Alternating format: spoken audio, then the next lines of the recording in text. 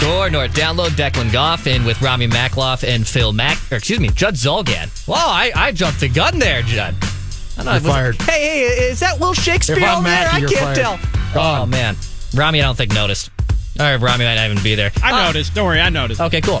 Score North, and many of our great local advertising partners remain open for business, and you can hear from them daily right here on Score North, scorenorth.com, and the free Score North app. We are all in this together here. You can support our local community by visiting scorenorth.com. Keyword open. Also, be sure to enter to our Draft Day 1K giveaway. Download our Score North app. Enter through listening rewards and correctly predict who the Vikings will take with their first round selection, and you could win $1,000. I can't win. I have thought about quitting, but I realize that would be a silly mistake. So I can't win, but you can win. Enter through listening rewards on the Score North app, and you could win 1,000 big ones. We're waiting for Dan Orvlosky to join us right now from ESPN, but in the meantime, we'll get back into Score North Live with Rami and Judd. Orlovsky's not there yet, then, Declan? That is correct. I'm assuming, because I can't see you. Usually you'd And as I said, he's not here. Listening's hard. Up to the screen. So this show has turned contentious, and you called me Phil Mackey, and I don't know who should be more insulted, me or Mackey. Me. He forgot me, Judd. That's who should be insulted. Oh, no, I thought he said you and Phil Mackey. No, he said Judd Zolgad and Phil Mackey. He left me out. Okay, I didn't listen. He left the host of the show out. Wow. He left the everyday host of the show 2 hours into 36 hours of purple, we are firing on all cylinders. It is 36 hours of purple, presented by Dennis Kirk and the Canopy Group. Also, right now, it's the Draft Day 1K giveaway. We are giving away $1,000 to someone who correctly predicts who the first draft pick will be by the Minnesota Vikings. How do you enter, you ask? I want $1,000, Rami. How do I enter, you're asking? How do I enter? Rami. Well, Judd, Rami, you also can't win unless you want to quit and try to get your job back next week after we give away the $1,000. No, thanks. You open the Score North app, download it if you don't already have it, and if you don't, what's wrong with you? It's free, and it's got so much good content, written and audio. You register, you enter through listener rewards in the menu,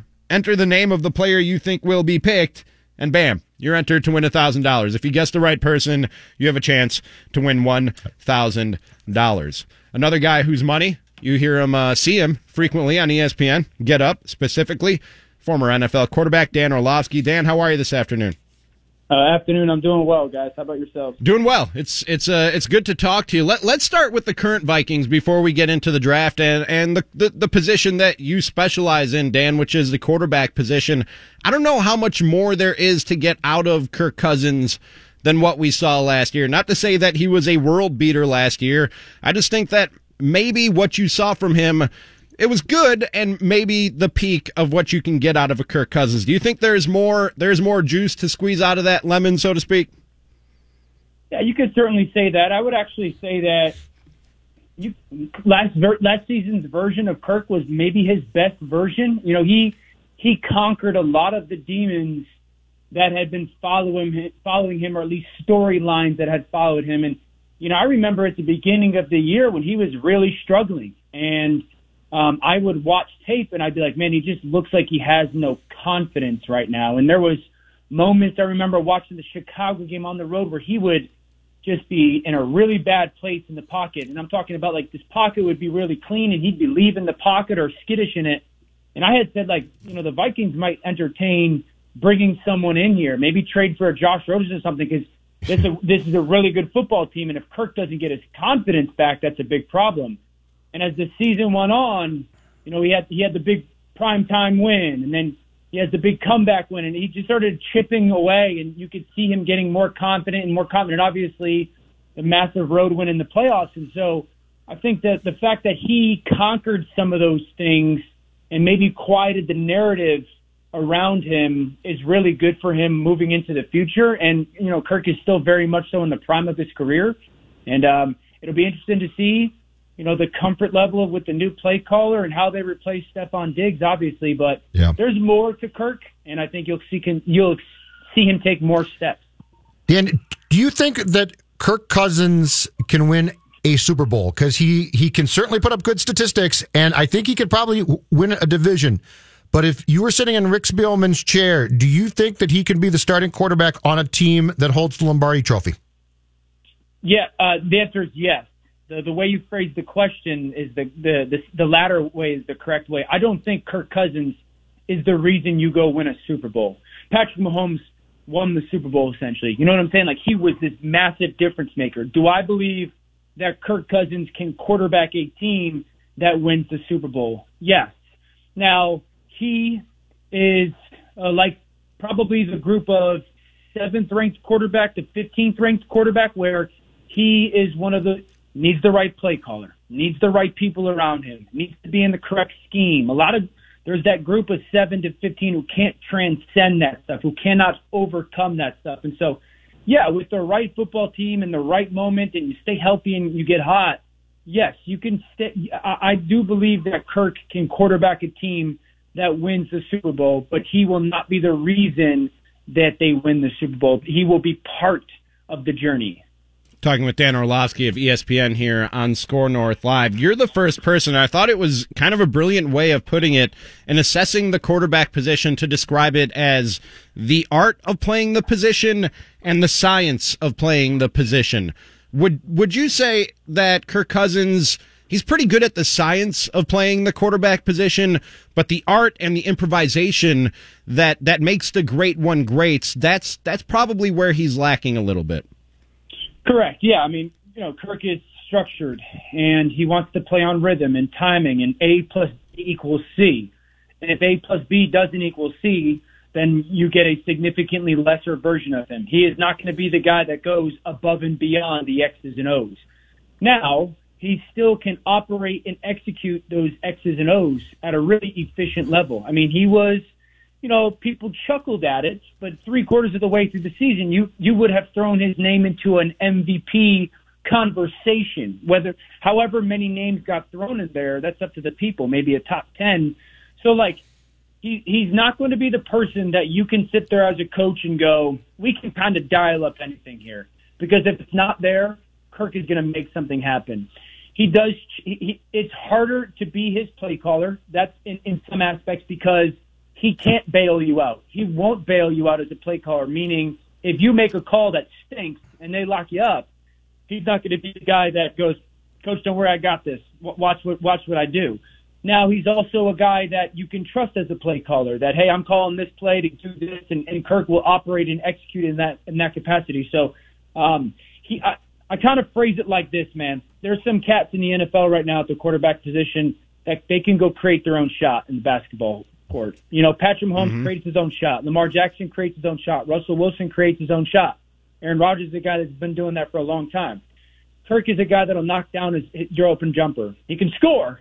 If you're the coach that you draw up the open play and you get him on that ball screen or pick and something like that, and you get him an open look, he will knock down his jumper.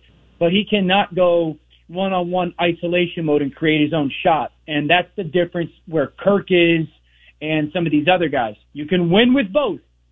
There's just different ways to have to do it. One of the flaws in his game, Dan, when I watch, is it seems that he doesn't feel pressure soon enough to avoid it, and then once he does feel it, he kind of panics and either runs into more pressure or, even worse off, gets hit and then fumbles the ball. Is that something that you can coach a quarterback to do or teach him to do, to feel that, to have the pocket presence, or is that either something that you have or you don't? I believe it's something that you have and then slowly kind of build, acquire throughout your youth and sports and, the different activities you go a part of. I don't think at 24, 28, 31, you're going to get that much better at that. Can you get incrementally, very, very small kind of steps forward, better at it? Of course you can, like anything. I get your point and it's valid, but I think that one of the great things that all great athletes do, and mainly great, if you're great at anything, is you have to know yourself. And I'm sure Kirk is aware that that is not something that he does well. And so the alternative would be, or the devil's advocate from my angle would be, well, if Kirk's not good at moving in the pocket and it usually creates something bad, well, then it makes no sense for him to try and do it more often. Phillip Rivers was a guy who was never great at it as well. He actually was a guy that wanted the pressure in his face because he just that's where he was at his best.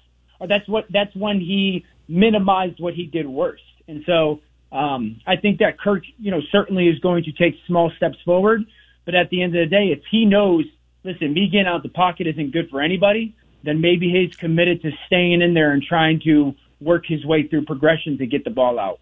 Dan, do you think that Tua falls in the first round on Thursday? And offshoot of that question, from what you've seen on tape, do you believe that he is ultimately going to be what we consider to be a franchise quarterback?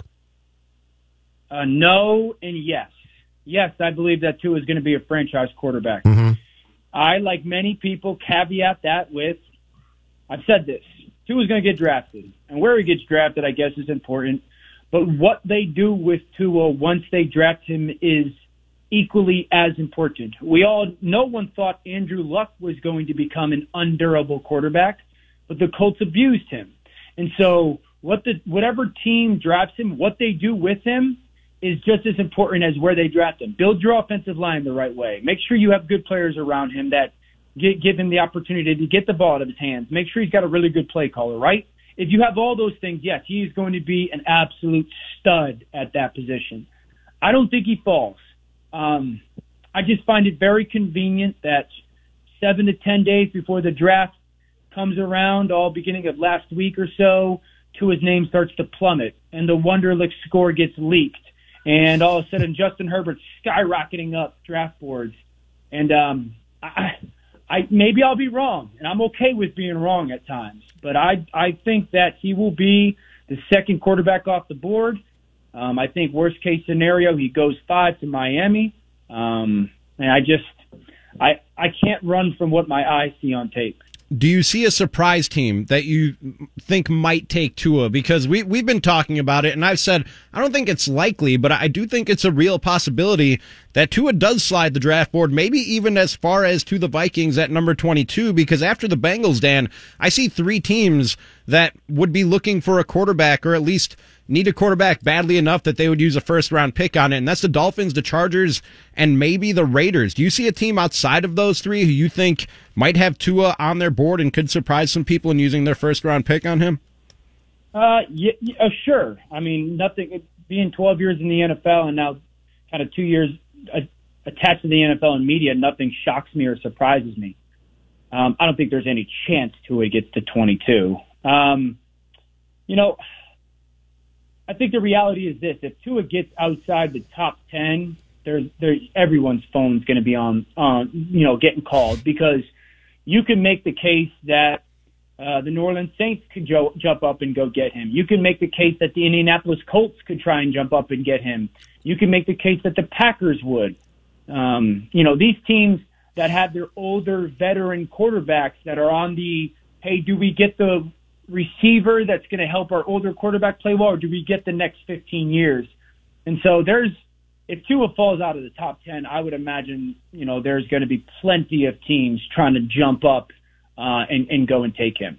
Dan, how much do you think that this draft is going to be altered or changed by the fact that the month of March, for the most part, basically got canceled, and we ordinarily have pro days and teams going back to give, more psychology testing and all of those things that ordinarily get done that weren't done? How much do you believe the teams are sort of going to alter philosophies or maybe make different picks based on what they didn't get? Yeah, it'll be really different. I've said that teams are going to rely more on the tape, what they saw out of the player and where they had that player graded in December, because they haven't had the opportunity to go and sit down with the guy and go, you know what? Wow, this guy ran 4.3, and I really liked his answers on what did he like, milk chocolate or dark chocolate, and all those things that sometimes I'm like, what are we doing here? So I think that there will be some guys that do fall, that a lot of mock drafts or whatnot, and not to their fault, but a lot of mock drafts, may have ranked high. And then I think there's going to be some guys that, maybe are seen by the general public as second-round picks or something that go in the first round, and everyone's going to be going, huh? And so, I've said this. The teams that are good at what they do, the teams that have good general managers, they're going to be at a massive advantage because they can trust their eyes more. They can be more reliant on being good at what they do and less reliant on statistics or analytics or projections or whatnot. And so I think it'll be different. I think it's going to be must-see television because we will be shocked by some of the things that happen, as we are often. But I think it'll be a lot of fun. Dan, I think it's a possibility that this draft, the virtual draft that they're doing, and all the limitations that they've had leading up to it, might actually be a saving grace for some NFL teams who maybe overthink things as the process goes along, and with a little bit less information at their fingertips to overthink it, like I said, maybe a saving grace for a couple of NFL front offices. Yeah, no, that's a great point. I totally agree. Like, here's how it goes at the end of the day. Hey, if you're looking at the quarterback position, can he think and can he throw? All right, go to the receivers. Does the dude get open or not? And does he catch the ball or not? Don't talk to me about his time and all that stuff. Cool, great. Like the offensive lineman, does he move the person in front of him? And does he not allow the person in front of him to go get the quarterback? I think we're going to get more examples of that where teams are going to go, yeah, this guy, we just liked him on tape and we weren't concerned about where he was with his 40 or whatnot, or, again, what these answers. So I think that we will see at the end of the day, like I said, teams are going to separate themselves, and we will know in, 18 months or so what teams have good general managers and scouts and what teams don't. That is Dan Orlovsky. You see him frequently on Get Up and various other ESPN NFL programming, and our guest for the last few minutes here on Score North Live. Big fan of what you're doing on the network, Dan. Thanks a lot for a few minutes. Thanks for those kind words, guys. Be safe. Take care. Same to you. There's Dan Orlovsky joining us. He is really good, Judd. Oh, he's fantastic. He's really good awesome at breaking down the quarterback position. And I love the Absolutely. energy and excitement that he brings to it. Very few people are as excited about analyzing Good for him. NFL football and quarterback specifically as Dan Orlovsky. You can hear it in his voice. He's practically always screaming when you see him on TV. Yeah, but he's passionate, man. I love the passion. I love the passion. like It's it. not fake. I like it a lot. All right. Are you ready to do this, Judd? Are we ready to rank the Vikings' needs? Plain and simple. Rank the Vikings' Just needs. rank the needs. Just rank the needs. I got to go back and listen. I didn't hear it yesterday. It must have just, you are like in your own head already. It was remarkable. But like I can tell right now you're in your head about this. And it's the most ordinary thing. But okay, yeah, go ahead, rank the needs. It was such a train wreck. Don't give it any thought, Ronnie. I'm going to let you go ahead and go first, Judd Zulgad. Declan, if we could get some power ranking sure. music, please, sir. Absolutely. All right. 1 minute here. And let's just start with, at the top, their greatest need, and then work your way down to the least greatest need. Judd Zulgad, Okay. if that makes sense. Yes, All right. and Here we go. I've got 4 position groups, okay? All right. My top need for the Vikings is cornerback right now. They don't have Really? I thought you'd go left tackle. left tackles too. But cornerback, you've got Mike Hughes, and after that, what? Holton Hill? You don't have you lost not only Rhodes and Waynes, who were your starting outside corners, but you lost Alexander, who was your starting, and that's basically a starting job, slot corner as well. So cornerback is my greatest need for the Vikings. 2, left tackle. 3, receiver, assuming that you're going to throw the football, which Stephon Diggs assumed you wouldn't do, so he forced his way out of here. And then 4, defensive tackle. So Defensive tackle, not defensive end. Defensive tackle. You've got ends. This whole thing about. Yes, it's a luxury to have Hunter and Griffin, but Hunter is a stud and he's still here. And you've got guys who can play. I think you have actual, real needs because I don't believe, Rami, that Shamar Stephen's the guy. So I think defensive They brought tackle. in Ricky Pierce. The guy. Oh, from the guy Baltimore. from Baltimore. Well, yeah, but he's a nose tackle, not the 3-tech. So I'm talking about a 3-tech. So corner, football-y jargon left by you tackle, there. I wide like receiver. it. Well, the 3-tech, man, incredibly important. And then defensive tackle. And defensive end would come after that. Really? See, I'm the first 3 positions, same as you. Left tackle, cornerback, wide receiver. Then I get to guard, Judd.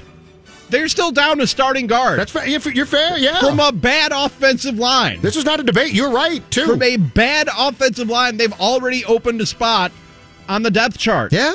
Where they needed upgrades. They needed upgrades across the front. Not going to argue with you. And they opened up a hole. Yes. They're already worse at one of the offensive line positions than what they were next year. Like, if you just came back and said, we're going to run it back again, same guys, second year in the system, second year working with Gary Kubiak, I would say, okay, maybe there's a chance for improvement here. Yes.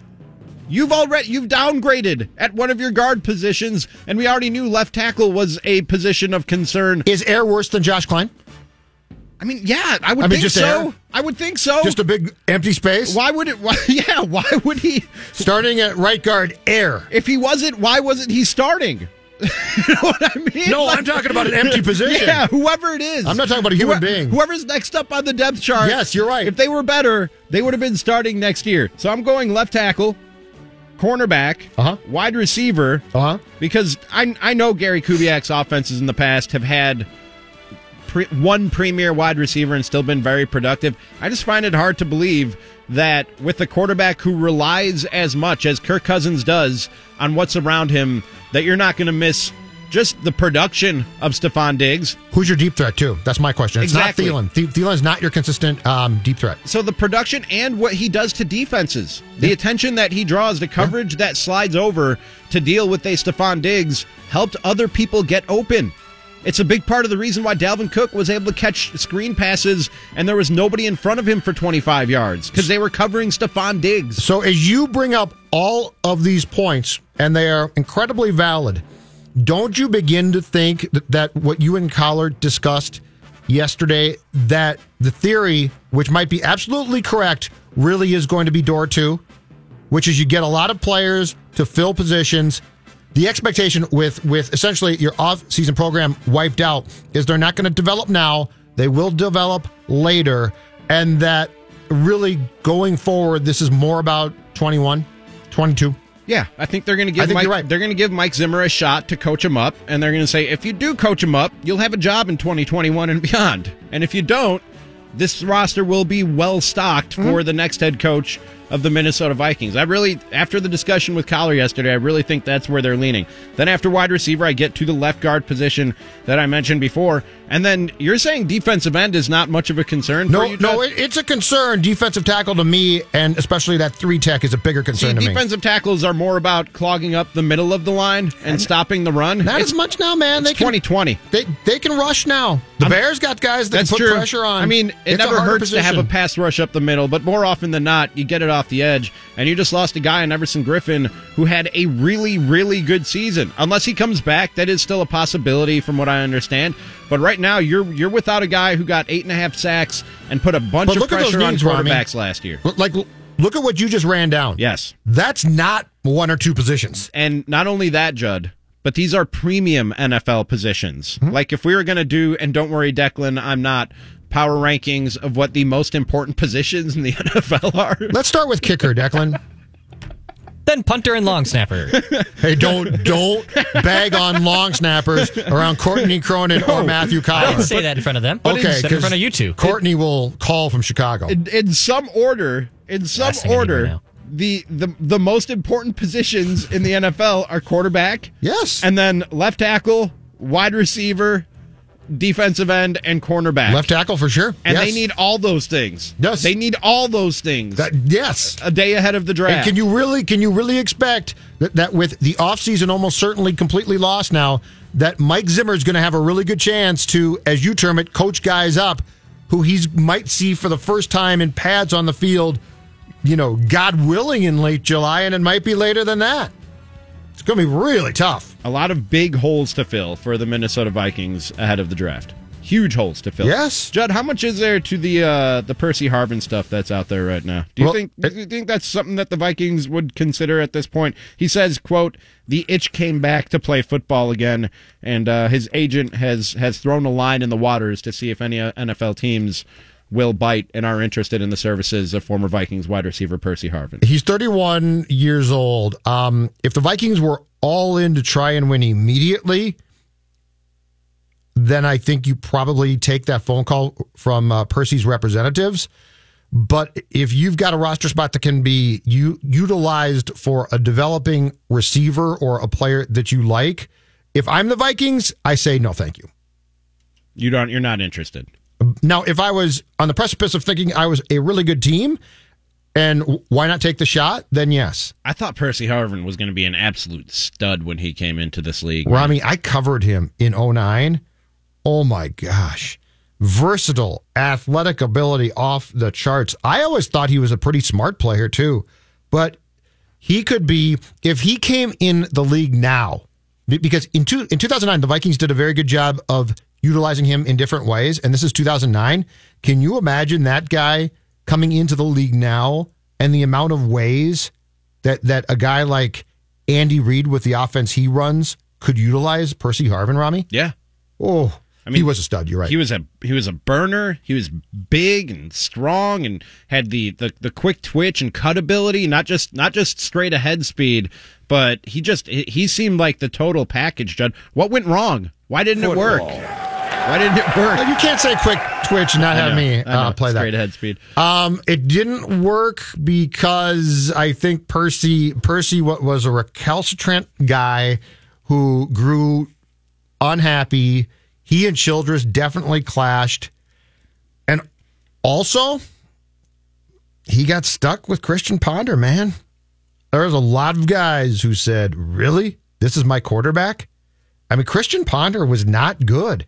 And I think the final straw for Percy and the Vikings in their relationship with Percy Harvin was the game in Seattle in, I believe it was 2011, where he melted down so badly, Rami, that he yelled on the sideline at Les Frazier.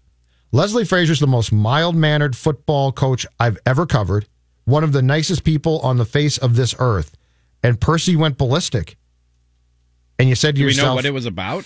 He was mad at... I think he was mad at Ponder, and I think his stance was, I'm never going to catch a pass from that guy. And, of course, use much more colorful language than that. Again, but Percy was never a happy guy. Percy was never completely, and the problem here too was when Childress cut Moss in the approximately 1 month that Moss rejoined this team in 2010. He and Percy became incredibly close.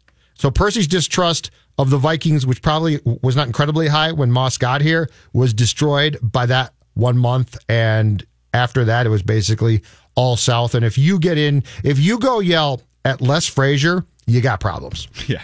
He's one of those guys. I'm not kidding you. He's one of those guys where you say, if you got a problem with him, that's a you problem. Exactly. That's not a him problem. That's a you problem. Two quick questions before we hit the break. Declan, do you have any idea what the hell recalcitrant means?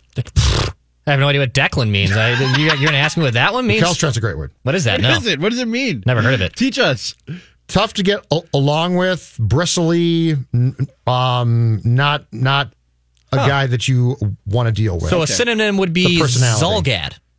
Oh man, that was hurtful. Wow. I was expecting a laugh. And that was very. That's what you know what? That's called bombing on stage, as Rami knows. This is hour 2 of 36 hours of purple, and we've already gone sideways. My other question is: do I get a point for the good point from Dan Orlovsky and the good question standings? I think we need to pull. I think we need to pull that and review it later. Review it on a very low list of power rankings right now. It was. Well, let's find that and let's go back because I do think my inclination is you don't. But that being said, I think it was the last question I asked. I think it goes before the committee, where he said good point, and then went on to answer the question. You basically took my question, one-upped it, and got a really nice compliment. I did. I was very upset by that. We will review that this afternoon on Mackey and Judd. We should start with Rami. That's right here on 1500 ScoreNorth.com and the Score North app. 36 hours of purple. By the way, right after Mackey and Judd with Rami, I'll be here again. That's right. If you didn't get enough Rami, I'll be here with Matthew Collar for a special Purple Daily from 6 until 8 o'clock tonight. We'll hit a quick break. Can I call in? Sure. You're welcome anytime, Judd. The aforementioned, if you're not working it up the next day and a half, you're welcome to come through, buddy. Yeah, we'll see you later. The aforementioned Matthew Collar joins me for Hour 2 of Score North Live and Hour 3 of 36 Hours of Purple, presented by Dennis Kirk and the Canopy Group on 1500 ScoreNorth.